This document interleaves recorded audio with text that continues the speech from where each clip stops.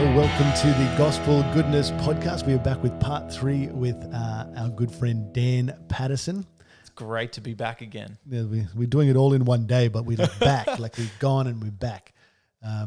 And we've been chatting the last, part 2. This is part 3. Part 2 was we talked about is the Bible true? Is God true? Is Jesus true? We talked about the goodness of God. So if you haven't listened to part 2 or part 1, I highly recommend you go back and listen to them, especially for the context of our whole conversation. It's quite important, I would think.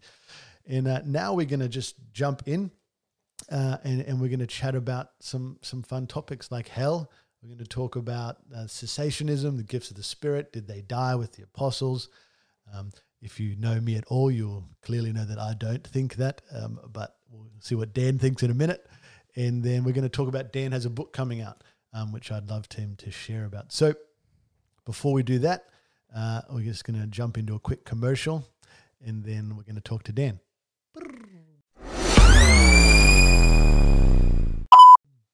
Dan, let's talk hell. I wanted to ask about hell for a couple reasons. One, based on our conversation, the goodness of God. How does a good God, why would he send people to hell?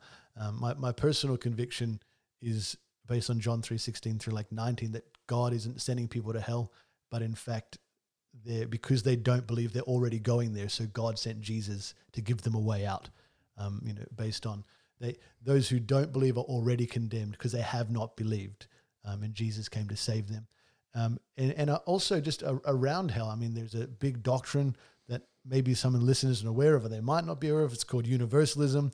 And eventually, basically, you can probably share more about this, but basically that God's grace is so deep that there will always be a way, even after death, that they can come back to the Father. And it sounds good, and it kind of makes you want that to be true, but is it? And so let's start there. I don't know how you want to start, but good luck there. No, I appreciate the question. I remember when I became a new Christian, this was one of the things that troubled me the most, just trying to get my head around the idea that people that I know and people that I love could spend an eternity in a place called hell. And it troubled me deeply. It had sleepless nights in prayer. It would give me tears to weep for the lost, and a prayerfulness, hunger to do evangelism, to want to share the gospel. Exactly as you said, that Jesus would be more willing to endure the punishment of hell himself on the cross than anyone would have to. And I wanted people to encounter God and find that forgiveness and be changed and enter into God's future world. And so it's a massive topic. And it's also one that is a huge barrier for a lot of people that aren't Christians. And so if you go and look at the statistics of seculars who were asked, hey, what are your big blockers or your belief blockers to hell, to belief in God? And they'll say hell up there always, 20, 25%. It's one of the biggest questions that they have. And so I think it's something that we need to think really carefully about. And so much so that I did my master's thesis exploring different beliefs around hell. And it was interesting for me to come up with that people who believe in Jesus and who would call themselves Christians have really historically had one of 3 views. By far the most dominant perspective around hell or final judgment. What happens to people after the general resurrection of the dead, the final judgment, and then what? What happens to the lost? Those who haven't trusted in Jesus. The biggest group would be called those who believe in eternal conscious punishment or torment or separation, but this view is often termed traditionalism. It's the idea that Catholics and Eastern Orthodox and Protestant denominations all would have a vast majority of people that would believe in this view. So that would be like if I'm out there preaching my gospel message and I'm like, for those who don't believe, you'll spend eternity separate from God in punishment and torment in hell. That's right. That would be... Yeah. Or you'll hear it in lines everywhere. Everyone will spend eternity somewhere, either heaven or hell, which is simplistic, but that's kind of what they mean. That you'll be eternally conscious. You'll know that you're alive, physically speaking, but you'll be separated from God and experiencing some kind of torment. And there are various degrees of ways that that's been understood. Some think it's literal fire, that you'll be in a lake of lava and that you'll have a body that cannot die, and so you'll perpetually be having regenerating skin that's feeling horrible nerve experience of the pain and just screaming out from the pit of hell. All the way down to more of a relational view of hell, that because of our separation from God, and God is life, and God is light, and God is love, that whatever you experience in hell is the absence of that.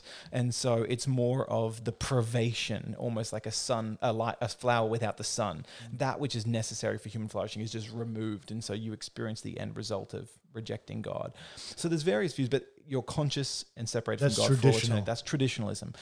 The other end of the spectrum is, people like Rob Bell raised these sorts of questions with his 2011 book, Love Wins, or more recently, David Bentley Hart, a very famous theologian, brought out that all shall be saved. This sort of universalist perspective that in the end, God's love or human free will, one of these two things will eventually win out, right? That if you're free and in hell suffering, at some point you're going to say, this is dumb, continuing to rebel against God. I'm just going to trust in Jesus, and there's this opportunity to be saved post-mortem or after death and resurrection and judgment. And so that view, or eventually, God's love is just going to win people over. That as you shared, his grace is so deep, the oceans of his love so vast that it'll overwhelm any rebellious sinner. And so there's this idea that eventually, whatever hell does, it doesn't punish, it purifies. It's almost like a little bit more the Catholic doctrine of purgatory, that eventually hell will awaken everyone to their need for a savior and people will be changed to be more like Jesus. Let me just ask this. Do you think that's like, this is going to be a funny question, but like in your Calvinism point of view, irresistible grace, meaning those who God extends his grace to will not be able to resist it. It's almost like the same thing, but on a different. Yeah, I mean, in one case, a Calvinist would have no problem with this kind of mechanism in the sense that, sure, of course, God's grace would eventually overwhelm someone if that's what he willed.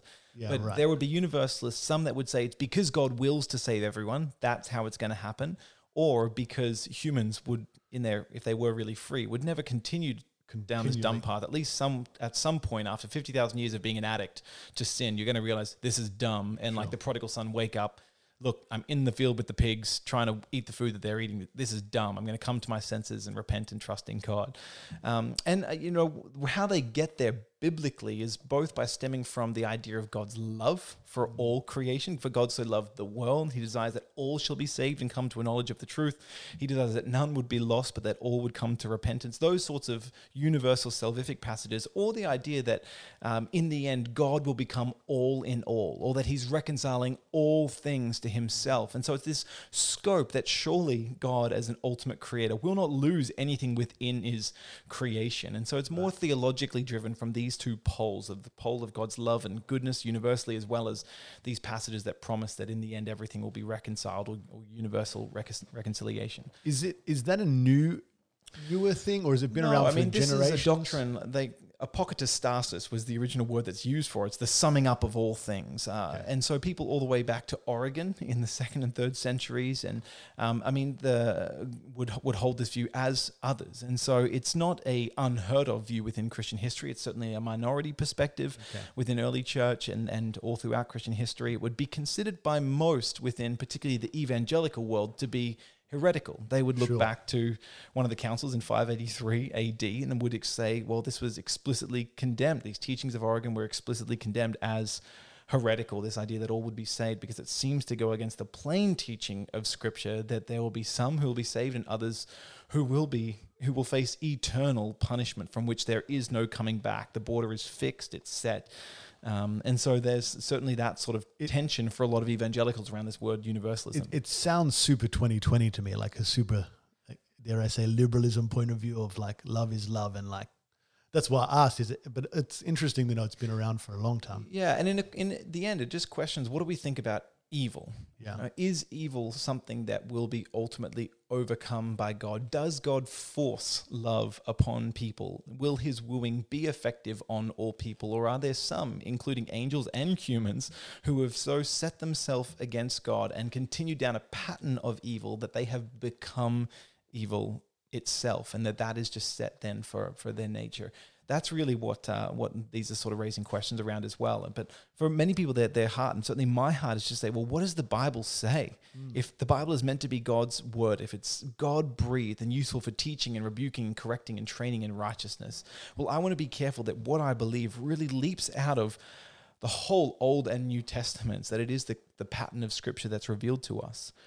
So there's these two views, traditionalism and universalism, at either end of the spectrum. And there isn't a third view, which is another minority position, but it's usually goes by the name of conditionalism or conditional immortality or annihilationism. And it's been held by various early church thinkers. It's been held by various sectarian groups within church history, but it's certainly been a minority position up until more recently, where there's been a larger number of higher profile evangelical theologians that have gone down this route, people like John Stott or John Wenham or Michael Green or John Stackhouse. And in this view, the idea is that immortality, or the ability to live forever, is actually a gift of the gospel. That we as human beings only are granted conditional immortality on whether or not we receive Jesus, whether we accept his sacrifice on our behalf, whether or not we get the gift of eternal life. And so conditional immortality would argue that the wages of sin is not suffering, it's not eternal conscious torment, but the wages of sin is death. As Jesus would say in Matthew 10:28, fear not him who can kill the body but cannot kill the soul, but rather fear him who, having killed the body, can destroy both body and soul in hell. And it's this idea that being resurrected from the dead, facing final judgment, those who don't trust in Jesus, who face death standing on their own record at the judgment, are going to be thrown into hell consciously, where they are exposed to the wrath of God against sin, and that will result in their irrevocable death. Only this time it's a death of body and soul, of the entire conscious nature of the person. And so that picture would say that the eternal punishment is death itself, not ongoing or conscious torment or punishment. So ultimately, that eternal life is a gift from God in the gospel. Yeah, so it contrasts life and death. Yeah. If you reject God in this point of thinking, then you don't get eternal life, even if it's bad eternal life. Yeah. And it's really interesting to look at what these three views share in common and where they're different. So both the traditional and the conditionalist views would say that hell is punitive, that it's punishment for evil, that it's retributive, that it's people getting what they deserve, or God visiting wrath. Whereas those who would hold the universalist perspective would say it is rehabilitative, that its goal is more to have a remedial effect on the sinner's heart so that you're opened up and changed to be ready to receive God or enter into eternal life. So there's a difference in the purpose of hell. There's also a difference in the finality of hell. So both traditionalists and conditionalists would say that hell is eternal, that it's final in its judicial sentence, that you don't come back from it. Whereas again, the universalist perspective would say you go to hell for a time, but then you're rescued out of it, that hell is plundered and ultimately emptied. But where the, let's say, universalist and conditionalist would agree is that hell is not eternal in conscious experience. So the conditionalists would say you go to hell, you experience it as weeping and gnashing of teeth, of separation from God, of some kind of death penalty, like what Jesus endured on the cross. He suffered on the cross, but it resulted in his death. The penalty was death, the punishment was death. But that's the similar as the universal picture. You're not suffering for all eternity. Eventually, the conscious nature of hell ends. And so the question is, does hell exist for all eternity, or does the source of hell's fire, is that eternal, the eternal nature of God dealing with evil? And so there's just these similarities and differences between the way in which they're understood. And when it comes to what is hell proper, what is it like, there is no agreement, even amongst traditionalist believers. As I said before, some think that hell is literally a place, subterranean part of the new creation. Others think that it is a psychological state of being. Others think that it's a relational state of being. And so what hell is like exactly is something that is a question where God hasn't given us the details. And I don't think he gives the details in the same way he doesn't give us the details about the new creation, precisely because you shouldn't be making your decision on whether you want to go to heaven or whether you want to go to hell. The ultimate decision is whether you want it to be with God or not with God. The question is one of, to whom do we want to belong? Do we want to be one of God's, or do we want to follow the snake in his rebellion? And so that's really the kind of storyline of the marriage. Do you want to get married to Jesus, be part of the bride of Christ, be part of earth's marriage to heaven? Or do you want to be exiled from that future world, either into an eternal conscious place of hell or out of creation altogether, evil snuffed out finally, so that goodness is the only thing left? Eternal life is knowing God. So this is John 17, verse 3, and this is the passage. This is eternal life, that they may know you, the only true God, and Jesus Christ, whom you sent. And this is, again, one of those sort of passages where the Apostle John is describing something. And we need to ask the question, is it an equivocal, or is it more of a source sort of relationship? And so you come in a number of places in John's gospel, and he'll say, and this is the verdict, that light has entered the world, but men love darkness because their deeds were evil. These are sort of emphatic, descriptive statements where the Apostle John, both in his gospel and in the book of Revelation, is helping us get a sense of what something is. Now, when we want to say in 1 John 4 that God is love, they're not two equivocal terms. Love is not God, right? The idea of love is not the being of God. What we're saying is love flows from the source that is God, right? And so similarly with John 17, certainly traditionalists would want to say that what we're speaking about here is a spiritual quality of life, and this is eternal life, knowing God. This is what eternal life means, knowing God. What conditionalists would want to say in that regard, those who believe that death and life are contrasted more in a physical, total, psychological way, they would want to say that the source of eternal life, the source of living forever, is a knowledge of God and the Savior, Jesus Christ. And so again, it's a source question versus an equivocation. So let me ask this question, so we'll move on from hell here. But so traditionalists and conditionalists believe that hell is a place. Yes. Universalists, I know one of the conversation is hell even a real place, or is it called Gehenna or some like where they were burning trash over the corner? So this is then where do we get to? What do we know about hell? And it's drawn from a number of New Testament texts. In the Old Testament, it says absolutely nothing about a place called hell, right? You will not find hell rightly translated from the Old Testament. In the Old Testament, you'll find words for what in Hebrew is Sheol, or the grave.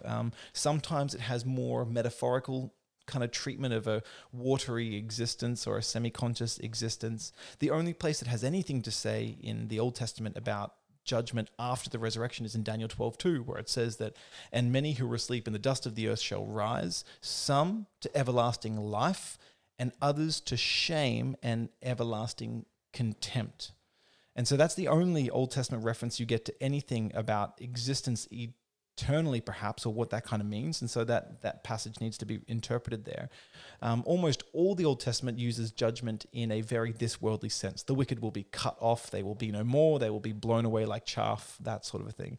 In the New Testament, we have a number of words that are translated often poorly, particularly in the King James Version. They were all translated as hell, which was very unhelpful because in the original Greek, they are distinguished both by words and by concepts. So the Greek version of the Hebrew Old Testament translates the Hebrew Sheol as the Greek Hades. And Hades in the kind of Greco-Roman world at the time was really one of two things. It was either the embodiment of the underworld, which is the Greek god Hades, or it was exactly this. It was the world of the dead, the underworld. And so often in many different parables, or myths, or stories, it was divided into places where some were experiencing reward and others were experiencing cursing or torment or something like this. And this is similar to Jesus' story in in Luke chapter 16, verses 19 to 31 with the parable of the rich man and Lazarus, or the example story that's there. But so you've got Hades, which describes what happens after you die.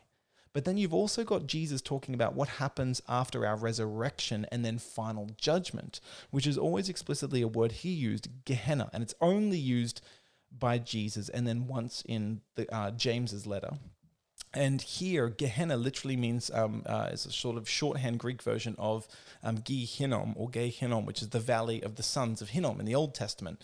And were you to track through, say, Jeremiah's prophecies about the valley of the sons of, this is where heinous sacrifices were done to the pagan god Moloch, and so much so that it was a cursed place. God cursed it and said that nothing fruitful will happen here. This place is not fitting for the worship of God because it's been defiled by this pagan worship. And so when Jesus uses this, it's literally a place to the southwestern valley, to the southwest of Jerusalem. I've stood in the valley of the sons of Hinnom. I've been to hell, you might say. But Jesus is trying to help us get a sense that this is what hell is like. It's a place that typifies the end result of evil. It's a place ultimately of cursing. And there are a lot of myths that have grown up around it. There was a rabbi in the 12th century that talked about it becoming rubbish heap of where Jerusalem would constantly burn all of the offering and rubbish. And so it was a place where fire was perpetually burning and where worms and maggots were feasting. That's just not the case. At least there's no reference before that. So if you're listening to this and you're a preacher who loves preaching on hell, stop using that one because there's not a lot of historical kudos to it.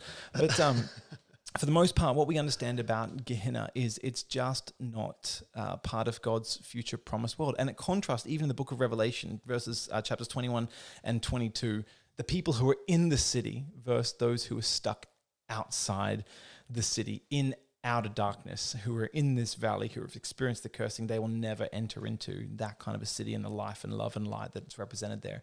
So there's that word. You've got Tartarus, which is used where the fallen angels were locked up out of darkness, this kind of idea. And so there's various different words that go into forming it. Basically, all we have is metaphors, where you've got the lake of fire in Revelation, then outer darkness in 2 Peter. You're like, how are we meant to fit these things sort of together? You've got Jude 7, which says that that Sodom and Gomorrah underwent a punishment of eternal fire, serving as an example to us what that will look like.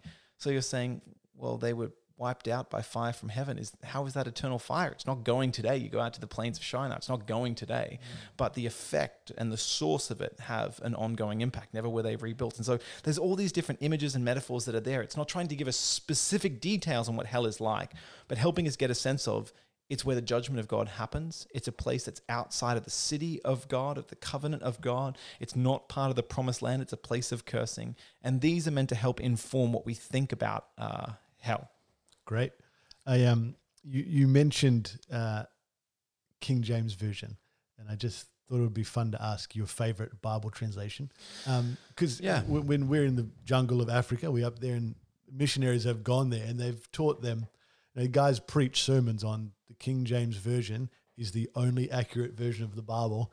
And if you're reading any other Bible, you need to repent because it's not the real word of God, which is funny. So yeah, just fun. Like what's your favorite translation? I mean, there's a huge history to this, and it's understanding that the texts that we read today come from different families of texts that were preserved. And the Textus Receptus on which the King James Version is modeled is different to the sort of USB version that we would use in most of the other modern translations, which draws in a different family and a greater wealth of New Testament manuscripts that we now have available to us to come at using a process called textual criticism, comparing, contrasting all the different families of text back through their timelines to see where changes have happened, small spelling changes or loss of words or a movement around of grammar, and try and get back to 99.97% sure of what was the original New Testament. And so I just think it's an unfortunate misstep by those who were the King James only family. But as to Bible translation, what I love about God is he wants the truth to be heard to our own language. Remember the 1 Corinthians chapter 9, to the Greek I became a Greek, to the Jew I became as a Jew, to the slave a slave, to the free, to the weak, the strong, all of this. And with God's word, it's always been the same, that the word of God was first spoken in creation, that creation itself are the words of God made manifest physically, matter, energy in motion. You and I are long words. Our DNA spells out 3 billion base pairs of letters that are a coded word of Joel Ramsey and Dan Paterson, right? Wow. So God is speaking in creation in a discernible way, such that people are without excuse, Romans 1:20 would say. But God has spoken to people in their own language. I'm so thankful that God condescends to our languages and our idioms so that we can make sense of who he is and what he's ultimately like.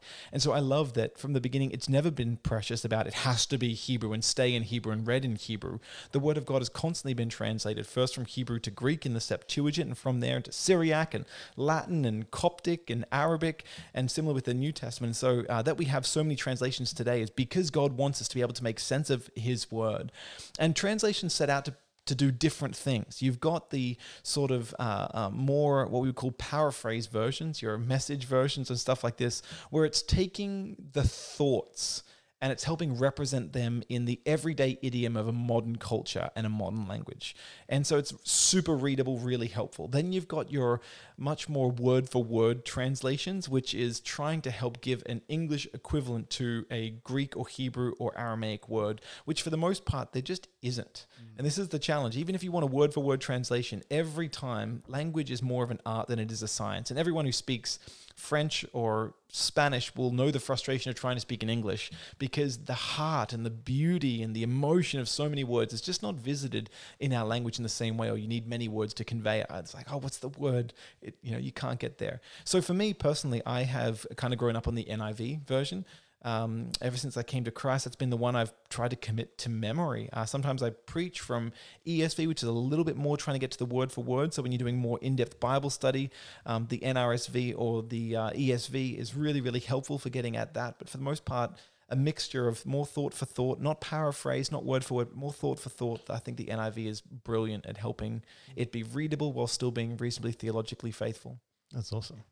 I also like the NIV, and I currently spend most of my time in the ESV. Cool. Although I feel most comfortable in the NKJV, but I think that's because it was my first Bible. Totally. And I think we do just have that almost mother tongue experience of the Bible, and it's hard to move past that. The one you quote. Exactly. So if you don't have a good reason to step beyond it, then give your memory a break and stick to one for memory reasons. Okay, so now let's quickly talk about cessationism. So cool. I'm a huge lover of the miraculous, the power of God, the gifts of the Spirit. I had an encounter with God several years ago where before that, I've grown up in Pentecostal charismatic church my whole life.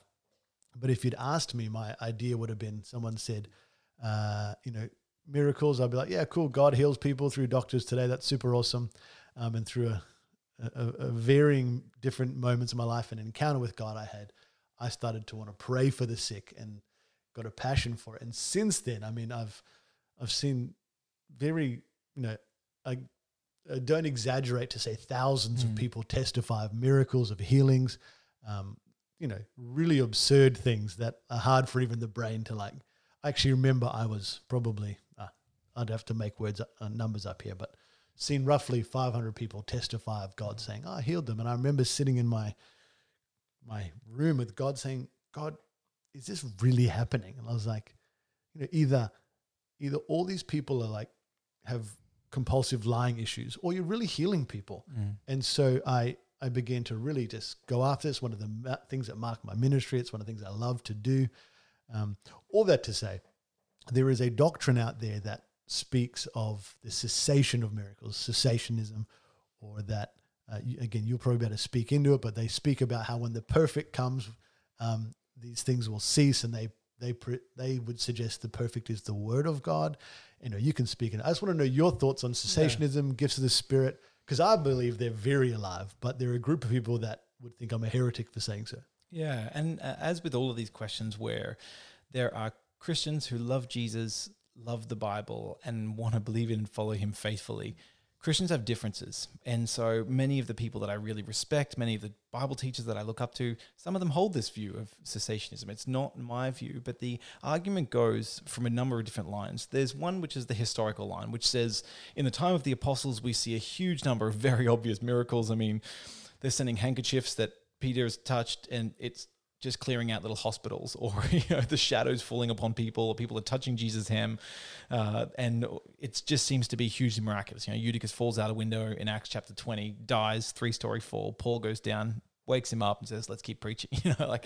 This seems to be really, really overt, and people look and then say, "But what happened?" Because from the second generation onwards, from your Polycarps and your Ignatius, and you're just not necessarily seeing this anywhere represented, at least to that kind of degree, as gifts of the Spirit, historically speaking. So they wonder, is this a historical argument that perhaps something shifted between the apostolic age and then this?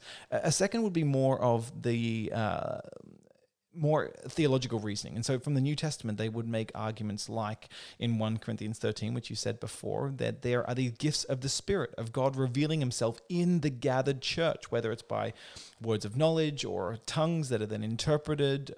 These seems to be of God giving revelation to the church, but we're waiting until we can see God clearly. And love is meant to shape how we use these gifts, and all of it must be done so that the body is built up and done in an orderly way.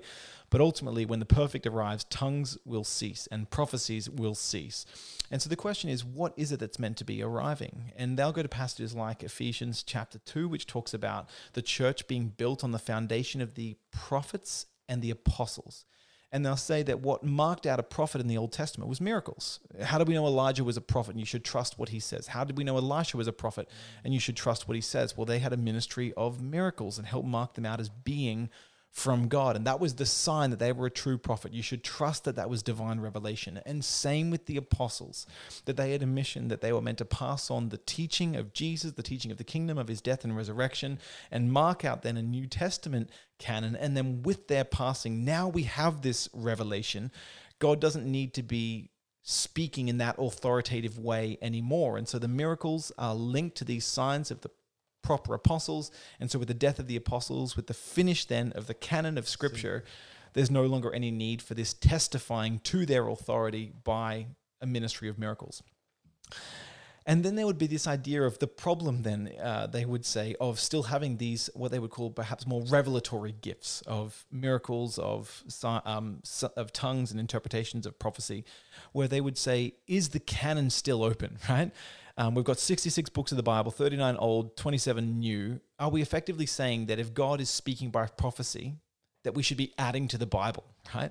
That the canon is still open, and therefore there is new authoritative stuff that's coming that you should also live your life by. And so it's a question of, well, if God is speaking, aren't I meant to listen to what God says? And are we imbuing other people with that kind of authority? And so it's a question of, are we meant to see all prophecy as being authoritative Scripture, or as being on the same level as Scripture? And so they would be kind of three broad arguments as to why someone would go down the cessationist line. The continuationists, though, would respond to all three of these by saying that perhaps there was just people forgetting effectively what we're invited into by being filled with God's presence, that we are meant to bind things on earth and loose things from heaven, that we are meant to be praying for the sick, that James commands us to pray for the sick, to gather the elders, to get the anointed, people to confess their sins, that they may be healed, that this was a regular part of the New Testament, and then it existed right alongside medical health advice. You should maybe take a little wine with your water so that it's good for your stomach, or physical training is of some value, but godliness holds value in all things. So it's not devoid of good, wise use of medical knowledge. It's just the supernatural and the supernatural provision or providence of God through human thinking, rationality, genius, study. These walked hand in hand. So they would want to say that. They would want to say that that Scripture itself is not the perfect. The perfect is Jesus. Yeah. That the work of the Spirit here in pointing to Jesus is not something that is finished, but yet miracles are signs that point beyond ourselves to something bigger, namely God and his Christ, Jesus. And so this is something that we're meant to continue to doing in the legacy of our Master, to do greater things than even he did, and to continue on that pattern of miracles that it says nowhere in the New Testament that any of the list of spiritual gifts are going to come to an end. And so if tongues and prophecy are right alongside mentioned gifts of mercy and acts of service, then if one's not stopping, why is the other stopping? That all of these things should be done in such a way that the body be built up. And if we're not doing some of these, if these gifts are being neglected, then not only are we neglecting the Spirit, we're actually weakening the body of it and its witness as well. And then the other one would just be that the kind of prophecy and speaking that God does is meant to be normalized or tested against Scripture. That the reason why we have Scripture, the canon, is exactly that. It is a measure from which we can evaluate the quality of any other revelation. That right alongside 1 Corinthians 14, where it says, let one prophet speak and then the others weigh what has been said. What they're doing there is not saying, you said it, therefore God said it. It's like, you thought you've heard from God. Let us now test this against what we feel like the Spirit's speaking to us, against what he's revealed as his authoritative teaching in the Scriptures. Is this something that seems to reveal the heart of God for our specific moment in time? Yeah, it does seem to be. All right, well, let's cautiously walk in this. So Scripture is used as the anchor, the touchstone against which everything else is ultimately tested. And so that's what helps us discern whether or not we should be listening to specific prophecies or tongues and doing it in a way that builds up the body. And so I think it's, you can see there's a for and against there. For a lot of people, though, the experience of God is kind of the deciding feature. It's like, well, I've seen God work in this way. And even cessationists wouldn't say that God doesn't do miracles or that God doesn't necessarily speak. They would just say that the gifts are not held by a person as like, hey, you're the healer guy, or hey, you're the preacher guy. It just happens sovereignly. It just happens sovereignly as we pray. God can interact, work miraculously. And even that, I think is an interesting way to understand what are the gifts of the Spirit. Is one person given a particular gift, or are you given the Spirit by which he works in whatever way he wants at that time through you? And it may be through a gift of healing at this point. It may be through a gift of leadership at that point. But if you're the only Christian in a situation where someone needs to be healed and God wants to give a sign in this way to point towards Jesus and the gospel, he's not going to wait until you call up a healing evangelist to come over from some other place. He's going to allow you to work in that way. It's the Spirit who gives these gifts as the Lord directs and desires. And so just some way to kind of process that. There's a great book out there if you're interested, just called 4 Views on Gifts of the Spirit Today, where you can read the back and forth on the biblical, the historical, and the theological arguments, which I just think is helpful for people that are trying to get their head around it. Amazing. Hey, look, we are really almost out of time. So, and I would, maybe we have to organize another time to talk more about miracles, because I love them, and I think having someone like yourself with insight and different point of view and certain things would be a really cool conversation. But before we finish, I do want to talk about, you have a book coming out. In fact, it's already written and it's coming out. So maybe just share with us a little bit about your book. And then for those listening who want to get more in touch with your ministry and what you're doing, how they can reach you, find you, etc. Well, it's my friend's fault. So I've got a great friend, Rian Ru, who prompted me a couple of years ago. He's like, mate, we've been in ministry for so long. Everyone keeps asking me, what book should I give my friend? And I just don't know what to give them, because there's nothing that does what we feel like we want a book to do for someone who's exploring faith, or still has questions, or doesn't understand the Christian story.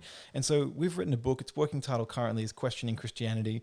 But the goal is, it's 3 parts. The first part just tells the Christian story. It sums up the unified story of the Bible in 6 major scenes: that we're created for good in the garden, that we've had the fall, we've become damaged by evil, that God chooses a family, Israel, chosen to bless, even though they fail. Ultimately, through them comes Jesus, who redeems us in love, and then he sets up the church to be sent together to heal, and ultimately Jesus returns to set everything right in this new creation. And so it just helps explain all of these big things. And the goal was to answer life's deepest questions through the lens of that story. Who are we? Why are we here? How should we live? And where are we going? All the identity and meaning and purpose questions are wrapped up in this story. So hopefully that'll be tremendously helpful for people. The second part of the book explains, all right, let's say you came to believe this, right?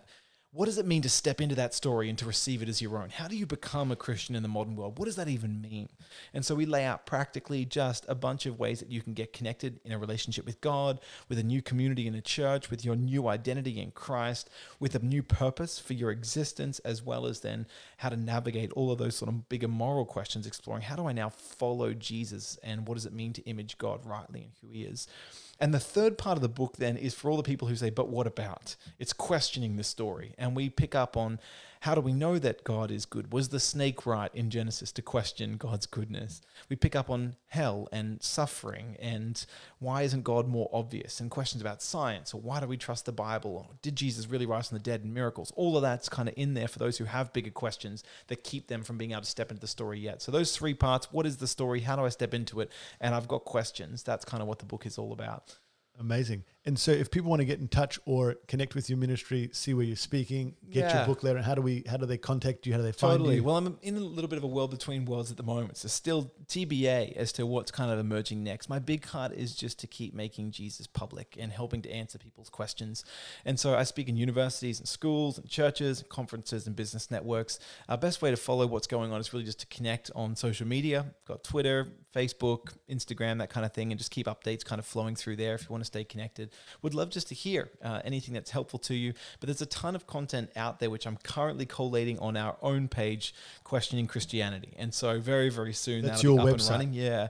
QuestioningChristianity.com. Yeah. Coming soon. Coming soon. So as soon as we have that up and live, you'll make sure to see links all over social media. Amazing. Well, guys, make sure when that does, follow Dan, get his book.